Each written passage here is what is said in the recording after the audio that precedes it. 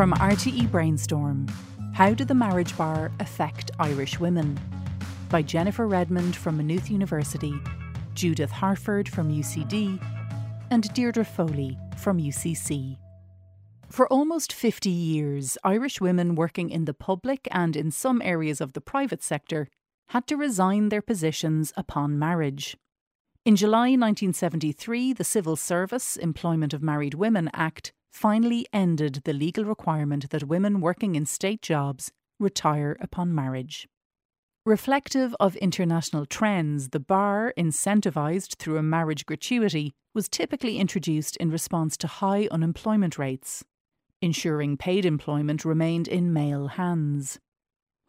In Ireland, the bar was the first of a series of restrictive measures adopted by successive governments to curtail women's participation in public life and the public sector. The bar for civil servants was in practice in the Irish Free State from 1924. The marriage bar and gratuity also aligned with Catholic social teaching, which recognised the primary role of women as that of wife and mother, located firmly within the home. This ideology was copper-fastened in Article 41 of the 1937 Constitution. In particular, the state recognises that by her life within the home, woman gives to the state a support without which the common good cannot be achieved. The state shall, therefore, endeavour to ensure that mothers shall not be obliged by economic necessity to engage in labour to the neglect of their duties in the home. The Citizens' Assembly has recommended that Article 41(2) of the Constitution should be deleted and replaced with language that is not gender-specific. In 1932, the marriage bar was extended to primary school teachers who were also employed by the government. Justification for this extension ranged from the alleged unfairness of two-income households to the perceived impropriety of pregnant women teaching in the workplace.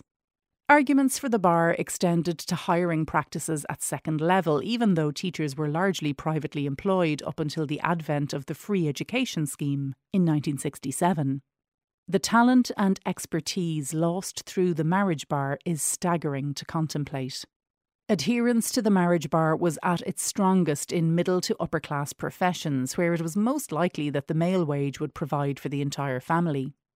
In interviews with primary school teachers affected by the bar, we found that women rarely questioned the rationale behind the rule, believing it in some cases to be connected to the Constitution. Some marvelled at how easily they accepted it at the time, but such were the predominant gender norms, values and stereotypes that this tacit acceptance was, on balance, unsurprising. Nuala Fennell, who married in 1958, recalled in her memoir that her middle-class in-laws were rather unhappy that I was working. Married women just did not work in the 1950s. Marriage bars rarely applied in factories or the service industry, signalling the reality that many women did contribute to the family income. However, social stigma was often directed at married working women for not making a good match or securing a husband who could provide the entire family income. Notwithstanding class differences, census returns indicate the overall confinement of women to domestic life for decades, whether through law or cultural acceptance of women's proper place being within the home. From 1926 to 1961, the largest group of adult females were those engaged in home duties, peaking at 60% of all adult females in 1961.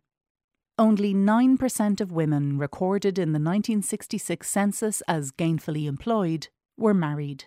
This is not to say that married women did not undertake casual work such as cleaning and childminding, paid in cash and therefore not officially recorded. But the dearth of records means we know less about their experiences.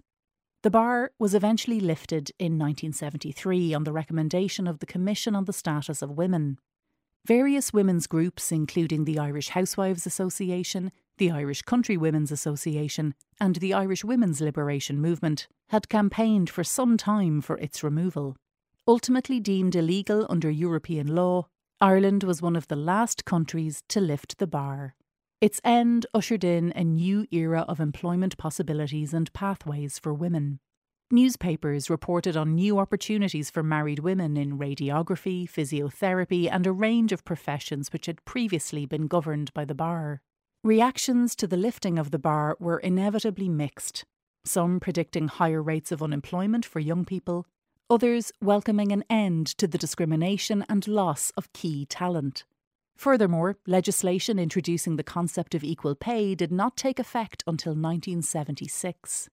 And marriage bars in the private sector were not fully outlawed until the introduction of anti-discrimination legislation in 1977. The impact of the bar on women affected is still felt to this day. In the 1960s and 1970s, women in the civil service were increasingly rehired on temporary contracts, after being forced to retire on marriage, a practice highlighted by Mary Robinson at the time of the rescinding of the bar. This practice led to less favourable terms and conditions of employment, as well as diminished pension entitlements. A 2020 study found women were more likely to be in public-facing or service-oriented jobs and less likely to be in strategy or high-level policy positions.